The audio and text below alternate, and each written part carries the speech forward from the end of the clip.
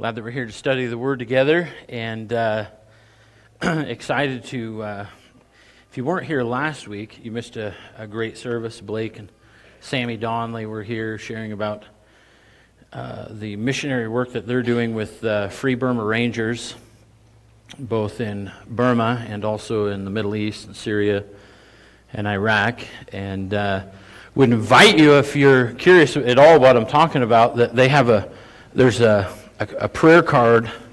All of our missionaries have stuff back on that rack, right behind that door that's open right back there in the middle of the room. And feel free, that's free for all of you. Take them, put them on your fridge, put them in your Bible, pray for them, pray for our other missionaries. It was a great week last week, and they've not left yet to go back to Southeast Asia. They're still traveling around to different churches in the Northwest and down into California, Oregon, some places such as that. We've been studying through as a normal pace, and we're coming back to the book of 1 Corinthians. The book of 1 Corinthians, of course, written by the Apostle Paul, where he's addressed these issues, and I know for many of us it's a reminder, but it's a good reminder. Gives us an idea of where he's going as he's writing here. He addressed issues such as leadership, wisdom, immorality, conflict. Those are the four that we have so far. We can kind of ask ourselves a question in each situation. When it comes to leadership, we can ask ourselves this question: does my preference promote or hinder unity in the body? Let's be real frank, real honest, real transparent this morning. We all have a certain preference when it comes to leadership in our life, or especially leadership in the church. We like how certain people preach, other people, put us to sleep. I listen to a lot of sermons while I'm driving the tractor, so I'm no different than you guys. I don't want to listen to somebody that's going to put me to sleep while I'm driving a tractor, because I don't want to park a 30,000-pound tractor in the Colville River. It's not a good thing. That's considered a bad day farming, right? So we have preferences. The question we have to ask ourselves: does my preference promote or hinder unity in the church? That's what Paul was dealing with in the first 4 chapters. Blended in with that is the idea of wisdom. Ask yourself this question: am I prone to seek, believe, or implement cultural or worldly or godly wisdom? Am I prone to seek, as a first reference for wisdom, am I prone to seek that from the world? To gain the world's perspective, to gain my cultural perspective? And I want to say that that's not always bad. It's not always evil in that sense. But am I putting it above God's wisdom? The third one, chapter 5, the Apostle Paul comes right out of the gate in chapter 5 talking about immorality being accepted in the church. And the question we have to ask ourselves then is, how can I promote purity in the fellowship? Paul took some harsh measures in chapter 5, but he did it with purpose. He did it with intention. He did it to promote unity. He did it to promote purity in the fellowship. He was saying, enough of this anything goes. We can't have that. So how can you promote purity in the fellowship? And you might say, hey, it's real easy for you, Mark. You're the one up here teaching. I'm going to propose to you parents specifically, that your job in promoting purity in this fellowship is way more important than mine. I'm not saying that mine's not important. I'm just saying that I believe as a parent, and as we've raised our kids, that job was way more important, promoting purity as a parent in the fellowship was way more important than just showing up and hearing something for an hour on a Sunday. Okay? Your job's way more important. We want to do, as church leadership, we want to do everything that we can possibly do, and we're doing a lot of things, and we have more things coming down the pipe they're going to be beneficial, good teaching, conferences, so on and so forth. We're doing all that we can do. We want to do all that we can do. We want to meet you guys where you're at in your point of need in promoting purity in the fellowship. That coming from your leadership here at the church. I didn't ask the question of the guys ahead of time, but no doubt they would all say, elders and deacons, absolutely. we want to do that. How can I promote purity in the fellowship?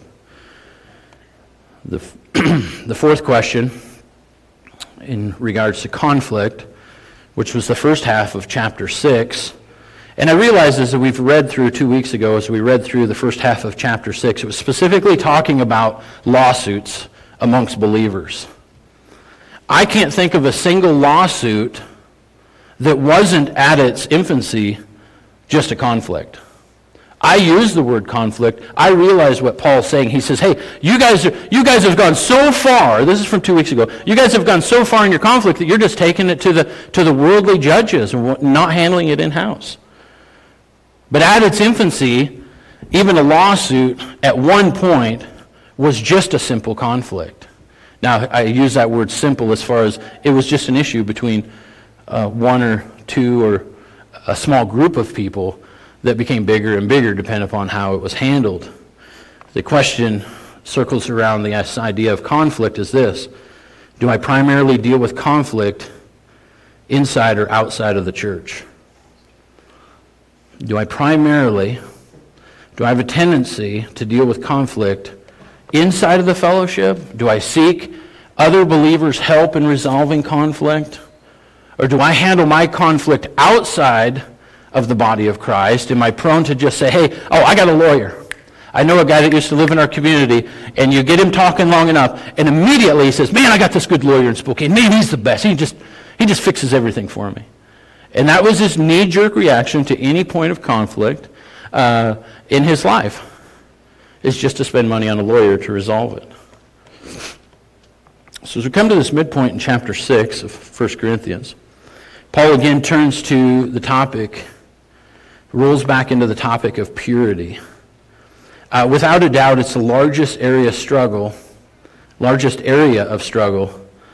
that the Greek culture dealt with, is this situations in the area of sexual purity. I think that we can say unequivocally, inside of Christianity, sexual purity is the number one issue across the board that men, women, and kids deal with. It affects everything of how we think, how we behave, how we process, how we view other people, how we view ourselves. Above all other things, sexual purity is really the big topic, really the bullseye when it comes to sexual sin, and sin in general, really, I believe. The rest of chapter 6 and all of chapter 7 talk about our sexuality. I have a couple categories here just as a reminder for me, but I'll share them with you, is that talking about it being the number one, sex out of whack, the number one area of temptation, the number one area of emotional turmoil. It ends up being the number one area of relational division. For many, it becomes the number one area of their greatest sin in their life. It becomes also the number one area that affects generational heartache. Generational heartache, where it's not just how me, but then how it's passed down through the generations. And guys, we know this is true. We're going to be really bold and real straightforward. If you grew up in a house where your dad or your grandpa or somebody in your past was actively viewing pornography, it had an effect on you men. Let's call it what it is. And that effect is not good. Okay? And so there's generational heartache that comes with this idea of having our sexuality out of whack. Now, there's always a balance to that. Sex as God designed it can be the number one area of relational intimacy between two people, a man and a woman. It can be the number one area of emotional connection. We're going to get into that. Emotional connection between a man and a woman. Husband and wife, let's be honest. I want to make sure we get our terms correct. Between a husband and a wife. The number one area of physical connection between a husband and a wife. It can be, in a sense, a great success story in your relationship.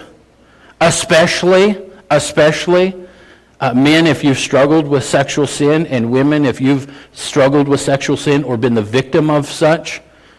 sex as God designed it can then be a great success or a great story of overcoming those things in the past. And it does this. It can be the number one area of a good and godly heritage if we're doing it God's way. Now, as we begin, we want to put this principle out in front as a banner of what God says about sex. And there's three things. There's kind of three categories in regard to sexuality, in regard to sex between a man and a woman, between a husband and a wife. The culture says yes. Unequivocally, our culture, the Greek culture, absolutely, we can see that. But we know how much has changed in how we view this, even in the last 4, 5, 6 decades, is huge. So our culture is continuing saying, yes, yes, yes, in any capacity, yes, that's what our culture says. Go for it. I'm not saying that. Don't hear the wrong thing. I'm not personally saying that. I don't think the Word of God says that. I firmly believe that the Word of God doesn't say that.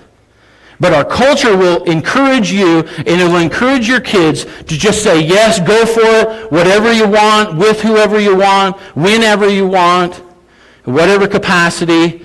There's means and ways that you don't have to pay the consequences. Our culture has separated sex and childbearing. Our culture has separated sex and marriage. And so it just says, go for it, whatever you want to do.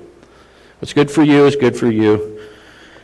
What's good for me is good for me. We don't live in that society as a believer.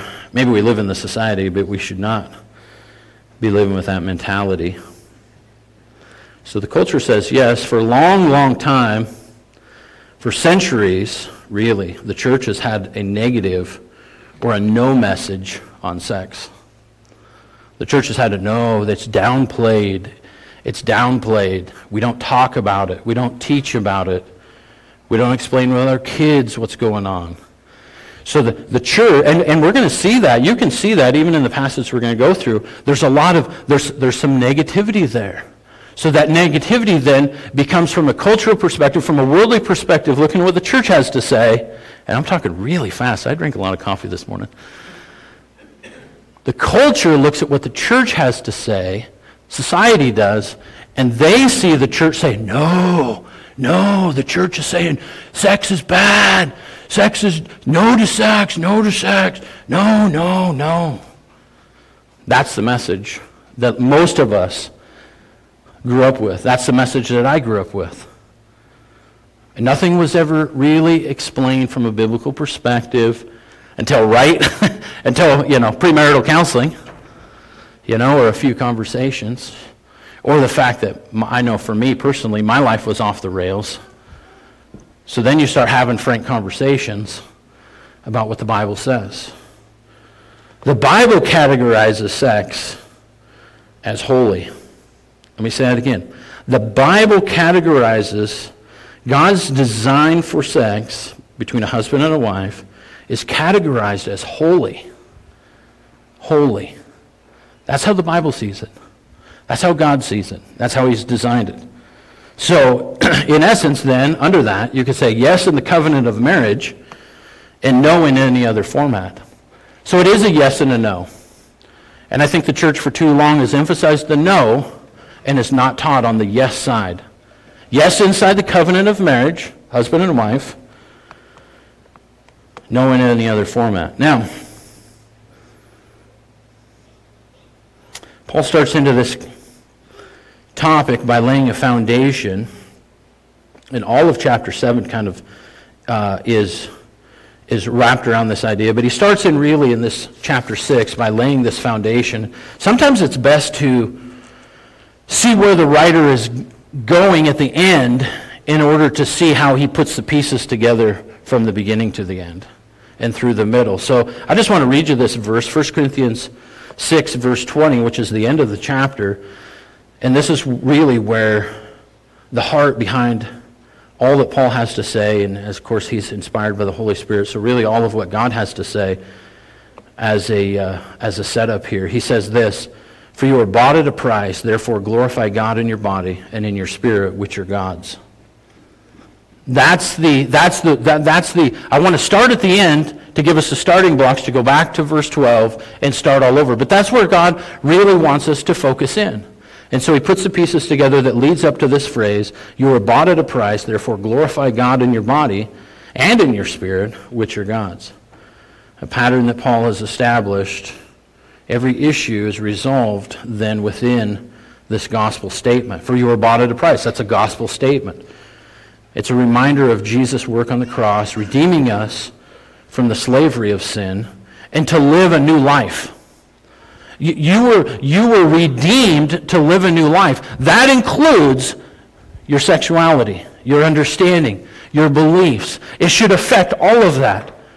We're not just saved so that we have some kind of fire insurance so that when we die, we go to heaven. No, God redeemed us. He saved us and redeemed us so we can live a completely new life with a new identity. We talk a lot about identity.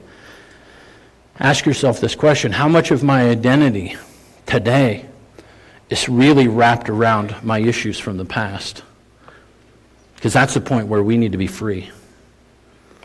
That's the point where we need to be free. This little phrase here, you were bought at a price, that's a gospel statement. Jesus paid for you. His blood was the payment for your sin. And we're called to live a new life, and a life that glorifies God both physically and spiritually. Both physically and spiritually is what we're called to shoot for. That's the goal. Let's look at the problems then that are addressed and avail ourselves to the Holy Spirit so that he would work in our lives in these same areas of issue. 1 Corinthians 1 Corinthians 6, verse 12 says this: all things are lawful for me, but all things are not helpful. All things are lawful for me, but I will not be brought under the power of any.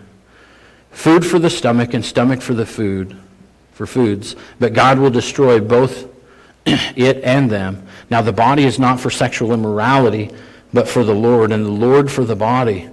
And God has both raised up the Lord and will also raise us up by his power. First point I want to make is live by the right slogan. We have to be under, in a sense, we put it this way, we have to be under the right slogan. So you say, Mark, what are you talking about, slogan? I don't even know what you're talking about. It doesn't say slogan. These phrases here in verse 12 are Grecian slogans. They were slogans for the Corinthian believers. They would say these types of things, and so Paul takes and he capitalizes on their statements, but then brings this corrective encouragement of godliness. So let's look at them categorically. He says, all things are lawful for me. That's a Corinthian slogan, to excuse their sin, to put them in a category so they're saying, it's okay. It's okay for me to do this. And then Paul says, no. All things are not helpful. All things are not helpful. That's his first corrective statement for that slogan. And the Corinthians would say, all things are lawful for me. Same thing. Paul says, all right, if you want to go again, he says, but I will not be brought under the power of any. I will not be brought under the power of any. It's a corrective statement to encourage godliness, saying you don't have to be under the power of sexual sin. That's where this is leading. You don't have to be. Jesus paid so that you wouldn't have to be. Food's for the stomach and stomach's for foods. He says, but God will destroy both it and them. See, the Corinthians took the same attitude with food into other areas, and that's why Paul is just using it as a point of reference. So just as sex is for the body, then the body's for sex. We know that food's, the stomach's for food, food's for the stomach. Like when you get hungry, you go get something to eat. Right? That's just natural. That's just normal. And in that day, and let's be honest, in our day, and in the world that we live in a culture that kind of takes that same approach that they did. And they basically said, well, the body's made for sex, sex is made for the body, go for it. That's the world that we live in. If this is foreign to you, if the culture by which and the understanding by which teenagers today are operating is foreign to you, I would encourage you to spend a little time and get educated as to where the future generations are going in this country especially. Just as sex is for the body must be for sex, just a natural urge that needs to be satisfied. That was their mentality.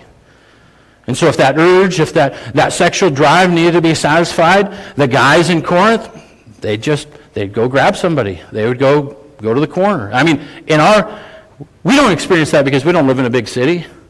But when I was growing up, if you were going to go down on Sprague in Spokane, that meant something. Because that's where the prostitutes hung out. Right? Let's just call it what it is. That meant something. It had an insinuation that everybody knew what you were going to do and what you were going to partake in. We live in that type of culture. If there's an urge, it's time to hook up. Now everybody probably over the age of 55 says, what? What do you mean? Hook up? Last thing we hooked up was the camper to the truck. That's not what we're talking about. But everybody under the age of about 30 knows exactly what I'm talking about. They've heard it said. They know what it means. Talking about two couples just jumping in the sack together. The Greek mentality was to separate really the physical from the spiritual. That was the mentality. So in Corinth, sexual gratification was free, easy, available, and socially acceptable. Footnote 1 Corinthians chapter 5. That was the context of chapter 5 here that we went through several weeks ago, where Paul makes a hard stand against it. But if it's free, easy, available, and socially acceptable, if you closed your eyes and didn't know that I was talking about Corinth, you would think that I was talking about America today. Because that's where we are. Paul comes against that pattern of thought with these new slogans. He comes against that pattern of thought with these new slogans. So he says straightforwardly there, look at it in verse 13, now the body is not for sexual immorality. Underline that word not. The body is not for sexual immorality, but it's for the Lord, and the Lord for the body. Then he pivots on to another aspect of the gospel story where he uses Jesus' resurrection and our resurrection as miraculous examples, where he says in verse 14, and God both raised up the Lord, speaking of Jesus, and will raise us up also by his power. At this point, it's actually easy to see why the church has gotten stuck in the no category. We have these no statements. All things are not helpful, but I will not be brought under the power of any. No, now the body is not for sexual. We hear these not statements, and it's easy for our minds to get stuck on this idea of no, and we never teach or train the right way. We seldom do. I shouldn't say we never.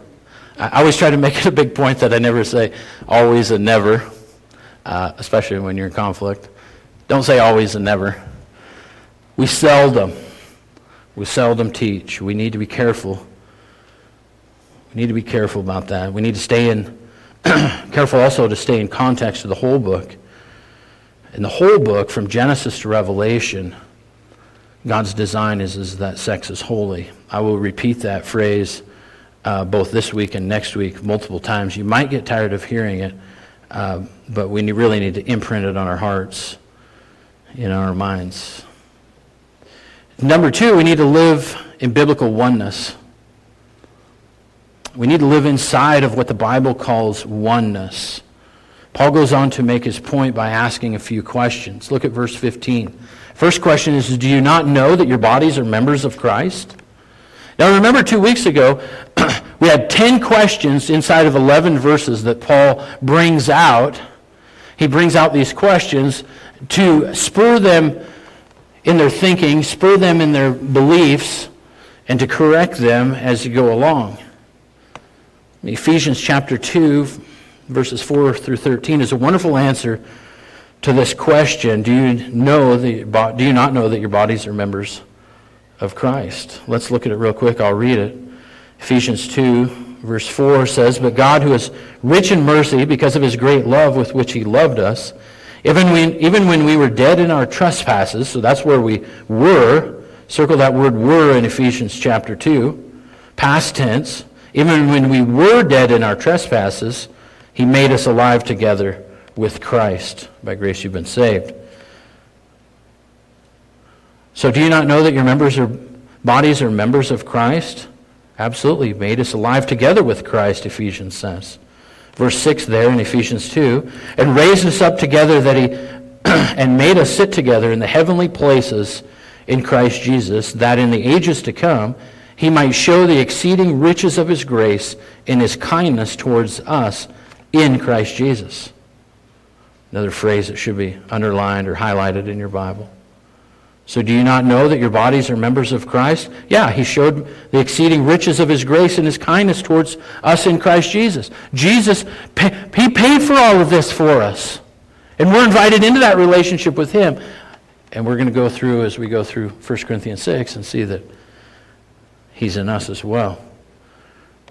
Verse 8 is the one that all kids in Awana are going to memorize. "For grace you have been saved through faith, and that not of yourselves. It's the gift of God, not of works, lest anyone should boast. For we are his workmanship, created in Christ Jesus for good works, which God prepared before that we should walk in him." Do you not know that your bodies are members of Christ? 1 Corinthians 6 says, "For we are his workmanship, created in Christ Jesus for good works." Verse 11, Ephesians 2, "Therefore remember that you, once Gentiles in the flesh," notice all the past tense and present tense changes here. "You who were once Gentiles in the flesh, who are called uncircumcision by what is called the circumcision, made in the flesh by hands. And that at that time you were without Christ, being aliens from the commonwealth of Israel and strangers from the covenants of promise, having no hope and without God in the world." And verse 13 in your Bible should be highlighted. "But now in Christ Jesus, you who once were far off have been brought near by the blood of Christ." Do you not know that your bodies are members of Christ? And you can say, but now in Christ Jesus, I was once afar off. I was once alienated. I was once separated from Jesus. But now I've been brought near. Now I've been brought near. A new identity, a new understanding of who I am, who Christ is, what he's done for me. All because I've been brought near by the blood of Christ. See, every Christian's position, when I use that word position, I'm talking about who you are in Christ. Every Christian's position, you in Christ, also Christ in you, the hope of glory, Colossians chapter 1, I love that verse. Every Christian has this position of being in Christ. The rub is that not every Christian's practice lines up with Christ. I know that's true because that was true of me at times. I know that's true because that was really true of me at a certain time in my life, where my practice was not even close to being representative of the position I was in Christ. That's the rub. That's where we get stuck. That's where we're up on jacks literally in our faith.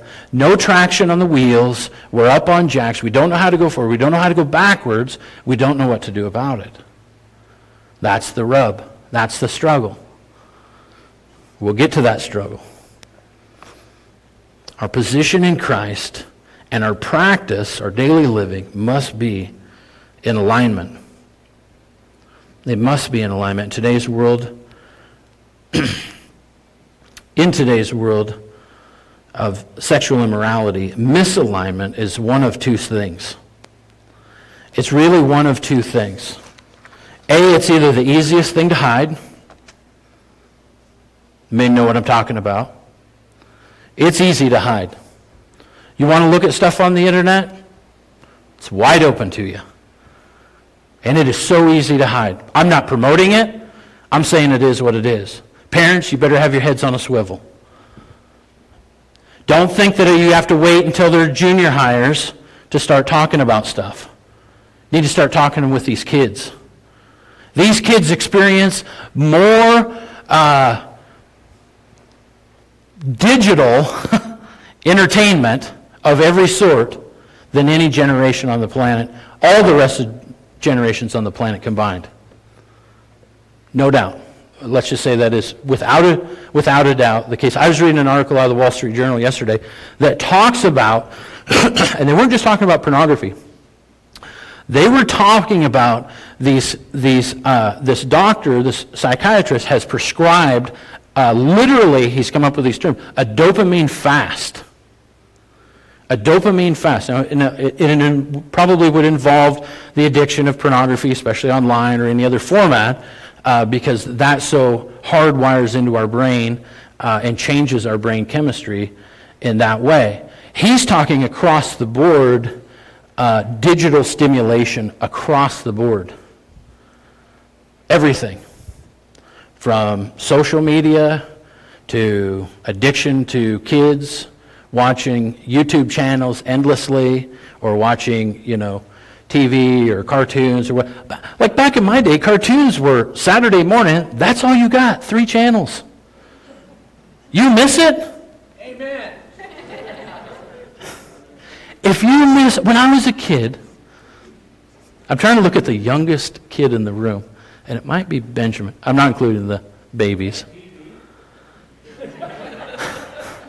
3 channels, if you were lucky, if the weather was right, you had 3 channels. If you miss cartoons on a Saturday morning, Justice, if you miss cartoons when I was your age, you're younger, if I miss cartoons on a Saturday morning, if I drugged my feet, if I didn't get out of bed, if I screwed around while I was doing my chores, and I didn't get back in the house, it was over.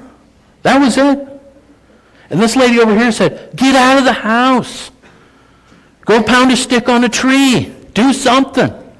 And that was it. Today, not just kids, but I'm guarantee you, this all starts at a very young age. A very young age. Today, our young people, boys and girls, clear up into your 20s and 30s, we run, I would not be surprised. Tell me if I'm wrong, Carrie. I would not be surprised if the majority of the younger generations today had a really, really high dopamine count just because there's just so much information coming their way. So much. It's insane. Video games, the whole thing. All right, I'm off on a rabbit trail. I promised myself. What you're saying also applies to women. Because Absolutely. The data shows the fastest growing demographic for addiction, sexual, relational, emotional, is women. Yep. And that's in the church. Yeah, absolutely, April. Thank you. If you didn't hear what she said, the statistics show that actually the fastest growing demographic of pornography is with women, strangely enough. I don't get it, but it is what it is. And these issues are across the board, men, women, age is not a factor, other than to say that younger kids are probably getting a head start with the quantity of what they're seeing. So it's the easiest thing to hide. It's accepted under the banner. Let me go back to my topic, make sure I know what I'm talking about. In today's world, sexual immorality or misalignment, I will put it this way, I'm going to use that term. A sexual misalignment is one of a few things. It's either the easiest thing to hide, or it's accepted under the banner of loving tolerance. That would be the second category. It's often accepted under the banner of loving tolerance. It's easier to give your kids an iPad and let them watch YouTube than to have them come with you and fix fence. It's easier to give them the password to the computer or the TV than it is to engage with them, take your own time. And so it's kind of then accepted under this banner of loving tolerance. It's all right. Paul goes on to ask 2 more questions there in 1 Corinthians, wherever your finger is in the Bible. Go to 1 Corinthians chapter 6. He asked this question then. First question he asked, I should just find it here. This fan behind me keeps blowing my Bible closed. First question in verse 15, do you not know that your bodies are members of Christ? The next question, he says, shall I then take the members of Christ and make them members of a harlot? Now Paul's getting serious.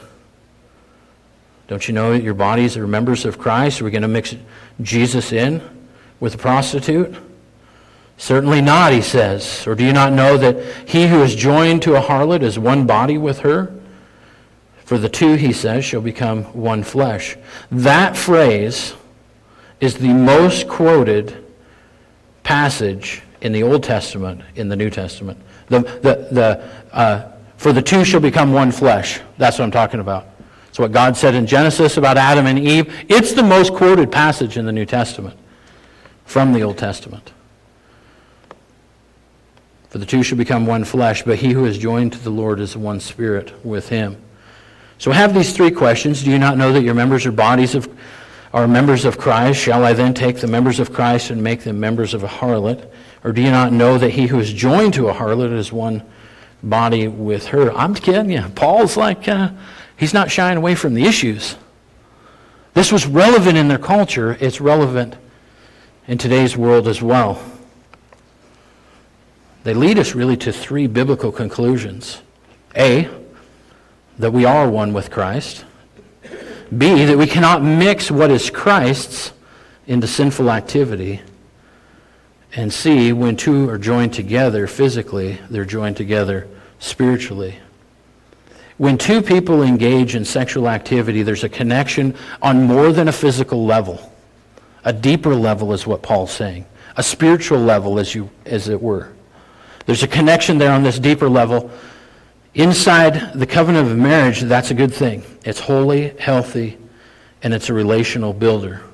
Outside the covenant of marriage, sexual activity is sinful, unholy, unhealthy, and it's relationally eroding. It will tear relationships down. So what's interesting, in the right context, you take the broad activity, okay? And in the right context, it's good. In the wrong context, it's bad. And so in that wrong context, we're called then to repent. We're called to repent, come under God's authority, come back to either where we were or where we should be, move into a new category of where we should be. Then in the right context, the very thing that's unhealthy is going to be actually what God uses in a way to make you healthy.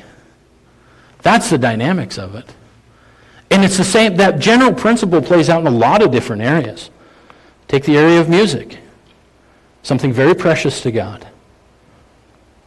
Completely ripped apart, completely used in a negative way by the enemy.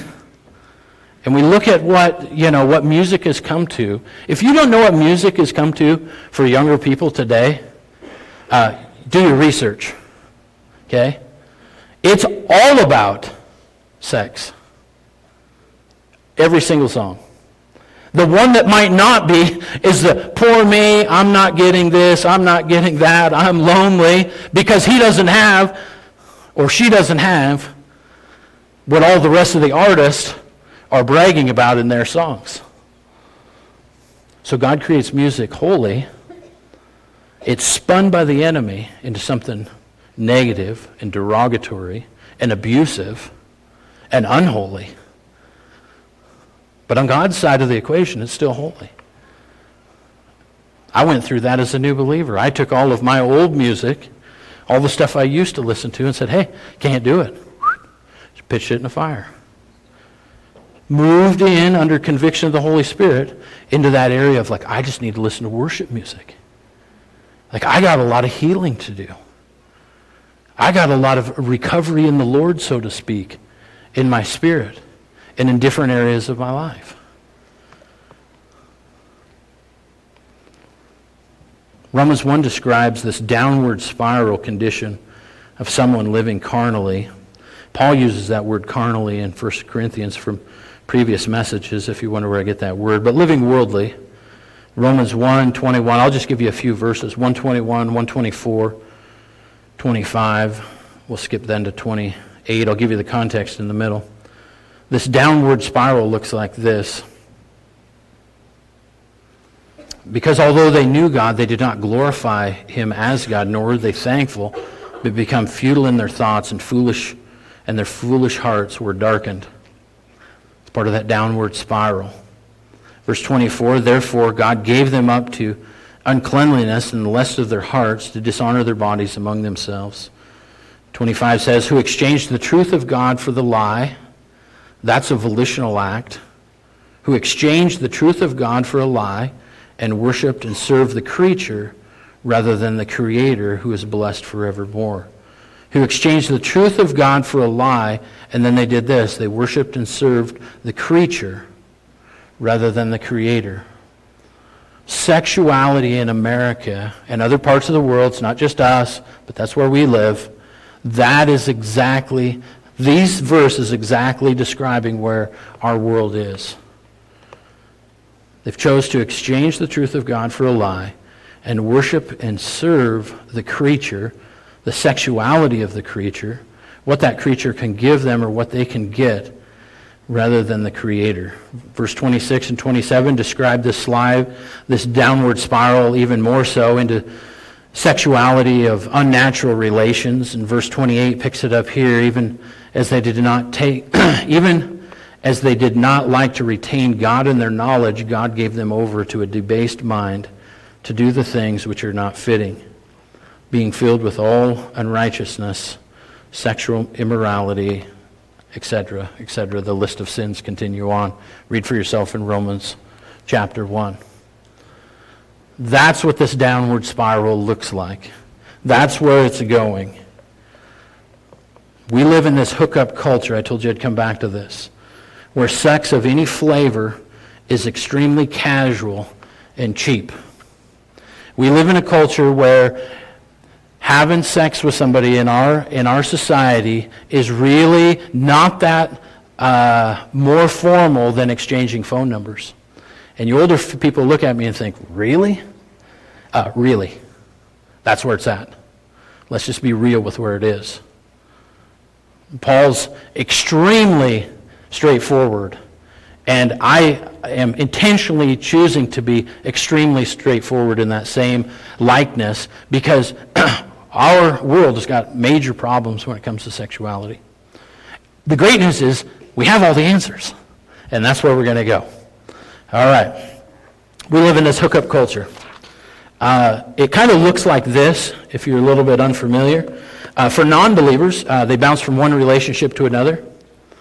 They bounce, stacking up the pain of this hookup and breakup idea that's out there. This is not just young people, by the way, so I don't want to just pick on teenagers or young adults. It's really prevalent in our culture all the way through.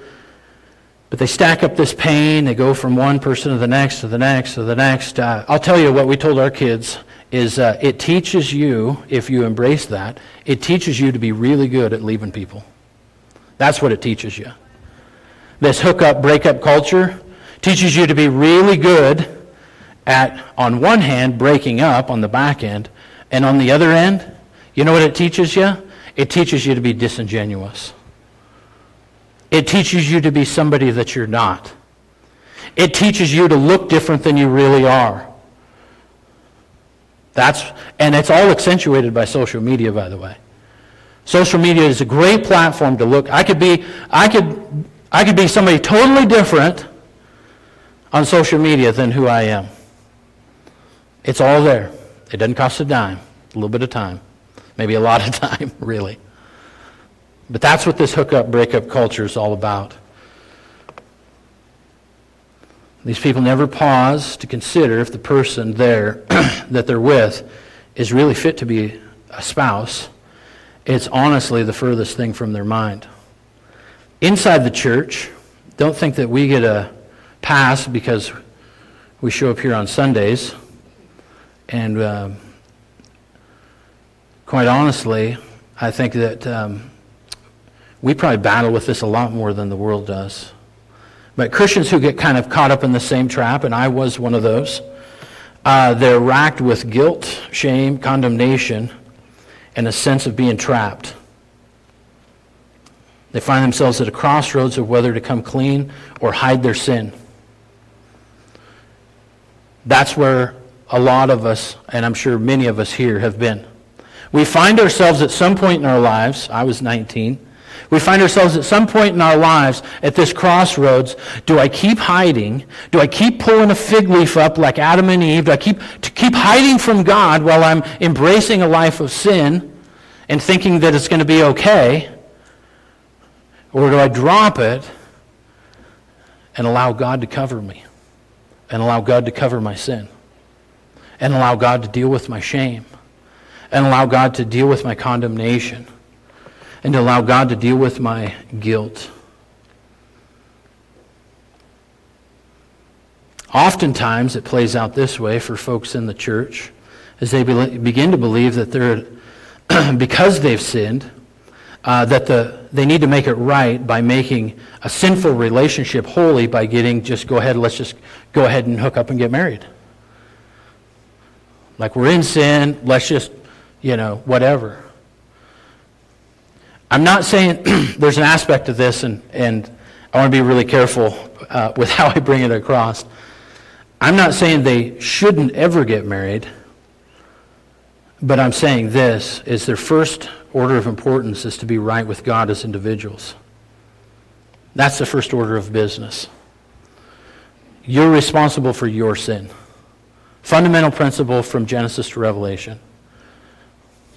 God deals with you about your sin. He dealt with me about my sin and then walked me out in it on how to deal with it beyond that. That's the fundamental principle. Each person in that scenario should deal with their own. They should be right with God before they make any move as an individual. Second thing is they should probably really go through a process of discerning whether they or the other person is mature enough even to get married. Am I where I need to be to go ahead and take this step? There's a knee-jerk reaction, though, as I said, that because I've done this and in guilt and in shame, that I have to make it right. The real key is let God make it right and watch where He takes it. Discern with confirmation is the third point that I have. Discern with confirmation if the other person is ready to fulfill their role in a biblical marriage, and that's till death do us part. Again, God sees sex as holy. Can you recover if you've sinned sexually? Absolutely. Absolutely. I stand up here, I straightforward. That's me. So I'm not pulling the wool over anybody's eyes or preaching to anybody that I haven't walked through in this regard. I get it. I understand it. I've lived that pain. I've also lived the recovery. I've also seen God do miraculous things in my life because of obedience to following His word in these things. So God sees sex as holy. The biblical yes to sex is really done this way, where two people become one in covenant. There's a new spiritual union. The Bible calls that the bond of marriage. We're going to see in the next chapter, there's two words in chapter 7 that they kind of get glossed over. The one word is bond, the other word is bondage. Not the same. The union of marriage, the bond of marriage, the Bible calls it, followed shortly thereafter by the physical bond of intimacy, this couple coming together, getting married, ceremony, white dress, the whole thing is a spiritual union first in God's eyes, a physical union second, which is actually both, as Paul describes here in chapter 6 of 1 Corinthians, actually it's both physical and spiritual. The question, kind of rhetorical question, did you ever see young newlyweds that didn't want to leave the party early? Anybody? No hands are going up. Nobody wants to vote. Everybody's scared to death of the question. Every wedding I've gone to, the bride and the groom, they're like, do we have to eat the cake? Do we have to open the presents? Let's get out of here, right? They're looking forward to part B because part A is over with. And they're looking, what are we giggling for? It's true. You know it's true. Were you not in the same spot? I was in the same spot. I just wanted to get out of there. Right? I want to get this show on the road. My wife is laughing, and it's time for a story. There's a person in this room that was at our wedding who was the culprit to a wonderful practical joke and was part of a twosome that took our rental car and wrapped it with a whole roll of fishing line. So when we were trying to get out of the church early, we literally had to sit there and cut. They wrapped that whole car, fishing line. You couldn't even wiggle the door. And I won't tell you what his name is, but his initials are Brent Johnston. It was a great joke. We laughed with and had a good time with it. What wasn't funny is as we were cruising through West Virginia, and something exploded under the hood, and we thought, did we blow a tire? Something just happened to the motor, but nothing shook, gauges were fine. We pulled over, opened the hood to find balloons under the hood, and one of them had popped. We never knew it was true. Scared me to death. Thank you. Talk about excitement on the honeymoon, right? It's okay to laugh. It's all good. It's been a long time. We've laughed about that quite a bit. Young couple gets married, spiritual union first, physical union second. This is God's way. This is God's holy way. His yes to sex, followed by a lifetime then of one flesh living. That's physical and spiritual. Before we finish the last few verses in chapter 6, I want to say this, because this needs to be really clear, and I think this is super fuzzy in our culture, super fuzzy even in the church. But God has three general purposes for sex between a husband and a wife. And one stands out above the other. And I realize, and I want to be sensitive to issues between a husband and wife that cause division, whether they be medical or whatever else. And so I just want to be sensitive to that. But in regard to our sex with our spouse, God's purposes for sex is first and foremost unification. That's the oneness piece. Oneness between a married man and a woman. Unification is God's purpose primarily for sexual activity. B, procreation, adding generations and blessings to the family. Procreation. So unification, you get all vacations other than a vacation, right? Maybe a vacation will come. Unification, procreation, and I'll say it right up front, recreation. So unification, oneness between a married man and a woman. Procreation, adding generations and blessings to the family. Kids, adding kids on. And C, recreation, pleasure, enjoyment, and satisfaction in that one relationship. Verse 18 goes on to say this, and this is the warning that comes with it all. And this is where we're going to end. This is Paul's admonition to all of us, really. Flee sexual immorality. Get out of there. Run. Every sin that a man does is outside his body, but he who commits sexual immorality sins against his own body. So God is categorizing sexual sin differently.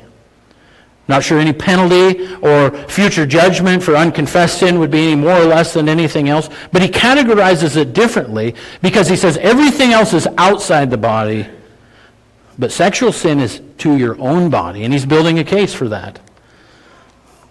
Verse 19, or do you not know that your body is the temple of the Holy Spirit who is in you, whom you have from God? You are not your own, and you are not your own.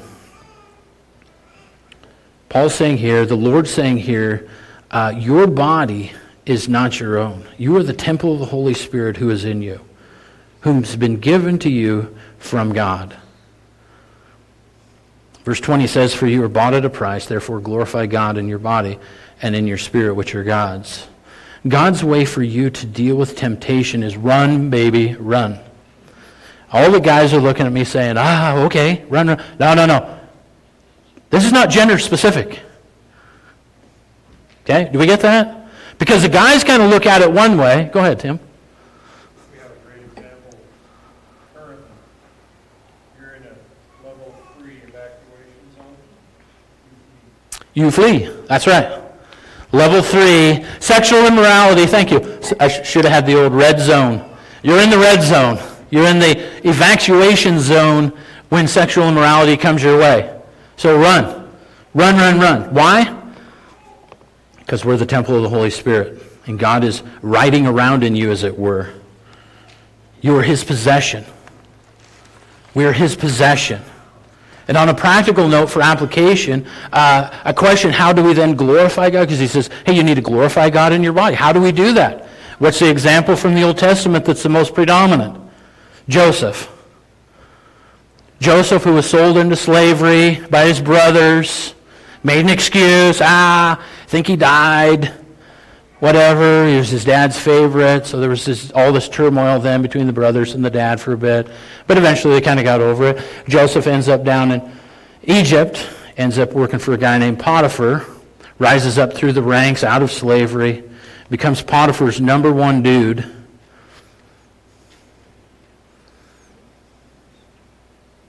We need to pull a Joseph.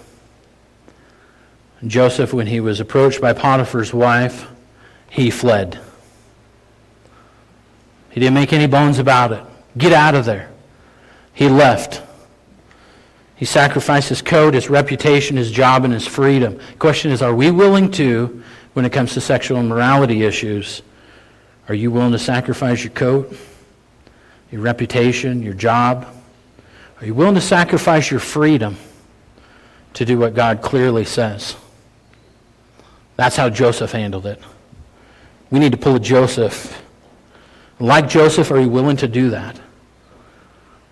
Men, as we close out here, the worship team wants to kind of prepare themselves. I'll just list out a couple of things that I had for both the guys and the gals here.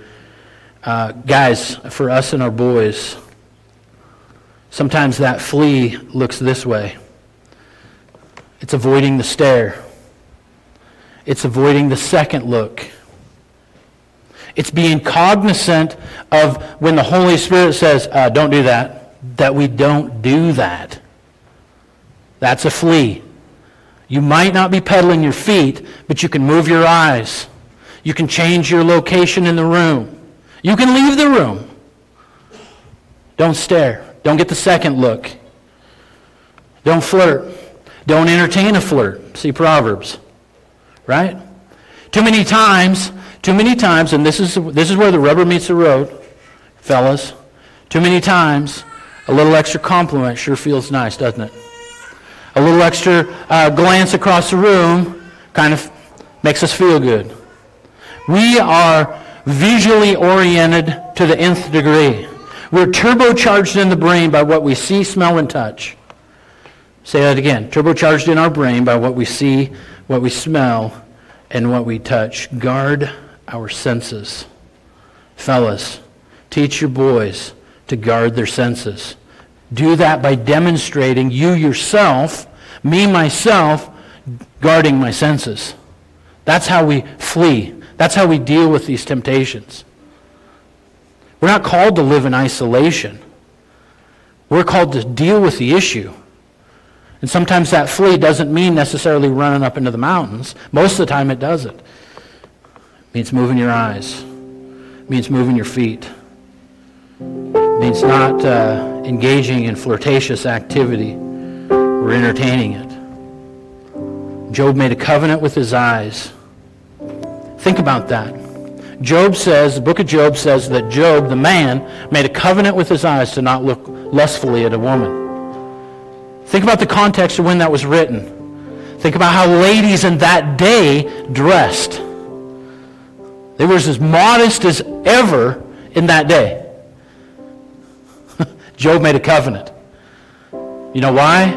Because the eyes can look right through the clothing. Let's be real. And your mind can entertain it. Let's be real about that. So we make a covenant with our eyes. Really, you're making a covenant with the Lord that you're not going to look lustfully. So Jesus says, if you even look lustfully at a woman, you're committing adultery, committing fornication. Be men of the word, men of honor, men of integrity, committed to your spouse, or if you're unmarried, to your future spouse. Do you look at it that way? Young fellas, be committed. Boys, be committed to your future spouse. If God has somebody for you to marry, ladies, young gals, if God has somebody for you for your future, be committed to them now. Don't go through a season. You don't have to go through the season that I went through. I'll just tell you that. You don't have to. I know your parents. I know they don't want you to, and they're willing to lead you in that. But be committed. It comes with you guys getting a vision. Parents, it comes with you guys getting a vision for your kids, and you demonstrate that by how you live. Be committed to your future spouse if you're unmarried. Be a Titus 2 man. Be a 1 Corinthians 16 man. Be strong, be vigilant. You want a motto, fellas? Go with this motto: one wife for life. One wife for life. That's God's design for you. One wife for life. Ladies, for you and your gals, for your girls, you're turbocharged relationally through your emotions and your sense of security. Don't let the devil trip you up in those areas. Don't let the enemy come in and insert the flirtatious looks, the compliments. Have spatial awareness. Consider your modesty, how it affects you, how it affects your girls, how it affects other people around you. Consider these things. I'm not here to tell you how to dress. I'm not telling you what clothes to wear or where to buy them. That's not my role. That's not my job. But you know intuitively, ladies, that how you dress affects how you see yourself and how other people see you. Intuitively, you know that that's true. We should be dressing, ladies, we should be dressing for the eyes of one if we're married. Young gals, when it comes to your modesty, you shouldn't be dressing for the eyes of one. You're unmarried, the Bible says. You're unmarried. So you have anybody to show anything to. Consider your own modesty and how it affects both you and your own view of yourself, and how it affects then, of course, other people. Ladies, be women of the word. Be that Titus 2 woman for one another. You guys understand the reference to Titus 2 where it says, older men engage with the younger men. Older men teach and train, bring up and disciple the younger fellas. That's a Titus 2 man. It says the same thing for the ladies. Titus 2 woman, older ladies, teach and train the younger ladies. Dive into it. Study the passage in chapter 2, the Epistle of Titus. Be women of the word. Be that Titus 2 woman for each other.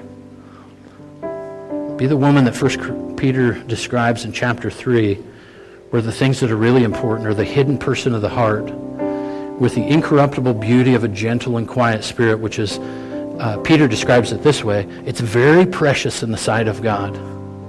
Peter uses that phrase just a handful of times. If you guys remember a year ago, we were preaching through 1st and 2nd Peter, and he uses this phrase about certain things that are really precious in the sight of God. They're really important to God. They're really valuable. God sees you, ladies, and your character as extremely, extremely important. Don't let the world tell you otherwise. Find your identity in Christ and Christ alone. If you struggle with identity struggles, let God rebuild your thinking of who you are. Can't emphasize it enough. We get lost in a fog of worldly thinking just like everybody else. I'm no exception. Sexual immorality has had an effect in all of us in some way. In some way. We've either engaged, we've been affected by other people's activities, Heaven forbid we've been victim of that. We're not called to be victims. You don't have to be a victim. God has a renewed sense for you in that. You don't have to be a victim of somebody else's sin. You can have a new identity in Christ. And you can be freed from that guilt. You can be freed from that pain. The great news is that regardless of your current situation or your past situation, God has a plan for you to deal with this area of sin. I know it's true. I've lived the truth of these pages and these words and God's principles here in 1 Corinthians 6. If you've been caught in this trap, I plead with you 3 things. First, the forgiveness and freedom that only comes from a relationship with Christ. That's where we start. We start by seeking God's forgiveness, seeking God's healing. We can be free from them old traps. Second, the forgiveness that comes or is extended to the other person in that relationship. It is important, I'll say imperative, that we walk this out. It was key in my story that I had to both be forgiven and seek forgiveness from the person that I had sinned against. And break that bond, break that oneness that was done in sin. So the forgiveness from or to extend it out to that other person in that relationship. Third is to embrace the new life that Jesus calls us to. That's walked in faith, knowing that God has a better plan, a hope, and a future, that we're not left alone, that we're not abandoned, that God has a great plan for you. Young people, God has a great plan for you. Embrace it. Parents, God has a great plan for you and your family. Embrace that. Live it out before your kids. Dig into the Word. See what it says. I'd go so far as to say, don't take my word, don't take what I have to say. Like, I'm hoping in this moment and all through every Sunday morning that you're just listening to the Holy Spirit, not me. Like, what is God saying to you is what's really important. What is God saying to you that's really going to give you traction in your Christian walk? What is God saying to you that's going to change the trajectory of your life? What's God saying to you that's going to change the trajectory of your family? That's what's important. Older people, don't sit on the bench. Retired folks, don't ride the bench on this. These parents in this room and in this fellowship and in this community, they need your input to live godly. That's why we're called to be community. That's why multi-generational church is God's plan. Because as young parents, they need your discipling. They need your input. They need your counsel. They need your prayers. They need your covering in that way. Don't ride the bench on this. Just saying, my years are past. I raised my kids. Whew, glad it's over. It's not over. I don't care how old you are.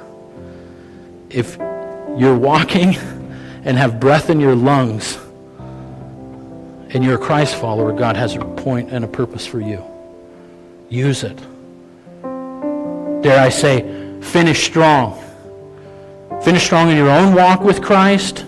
Finish strong engaging in other people's walk with Christ. That's how we do it as a community. That's what God's design is to be real and transparent. Open and honest, not glorifying in our sin, but not avoiding talking about the toughness of it all. And help these young people to go a different direction than where you went, if you went the wrong direction. If you followed Christ, if you live by these principles, if you were fortunate enough, blessed enough, I'll reuse a different word, if you were blessed to grow up in a Christian home and walk these principles out, then use that to continue to encourage other people. Can't be silent, you guys. We can't be silent. This is the number one. You want to talk about a pandemic? Sexual immorality is more than a pandemic. And it's going to take more people out in so many different ways than any virus or disease ever would. Let's worship the Lord together.